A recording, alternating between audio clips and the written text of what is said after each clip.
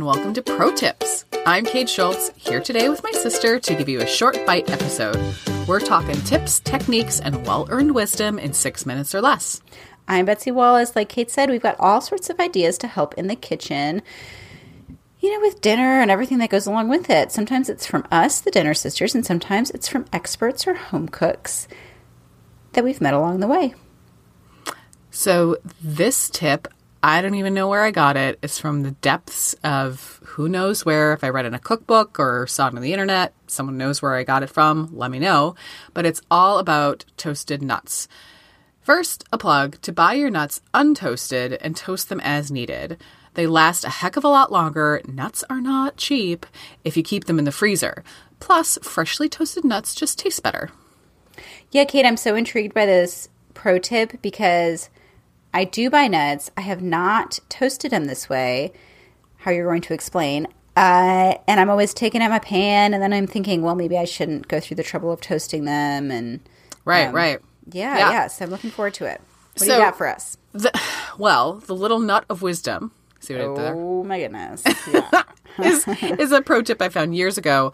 But if you're only toasting a few nuts at a time, like, say, under a cup or so. So this is not for, all of the granola you're making in the world. Just, under a cup of nuts that you maybe need for a cookie recipe or for topping a salad or those types of things, you can use the microwave.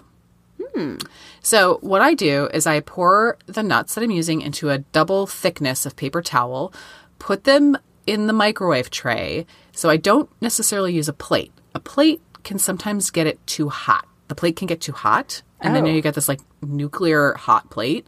Yeah. But then you get nuts on a paper towel. So, pick your poison here. I do it just with a paper towel. Some people might want to put it on a plate. In any case, you put them in the microwave and then just zap them for a minute. Shake the towel to kind of make sure the nuts are kind of rolling around a bit. And then zap them for another couple minutes. Take them out, turn them around. It takes about 5, maybe 7 minutes for thick nuts like big cashews or some almonds, but they're much less likely to burn. And all you have to do, once they look toasted, and toasted nuts just look a little browner, they start to smell delicious, you pull them out, pour them onto a cutting board or onto onto a plate. You wait for them to cool, and then you're all set.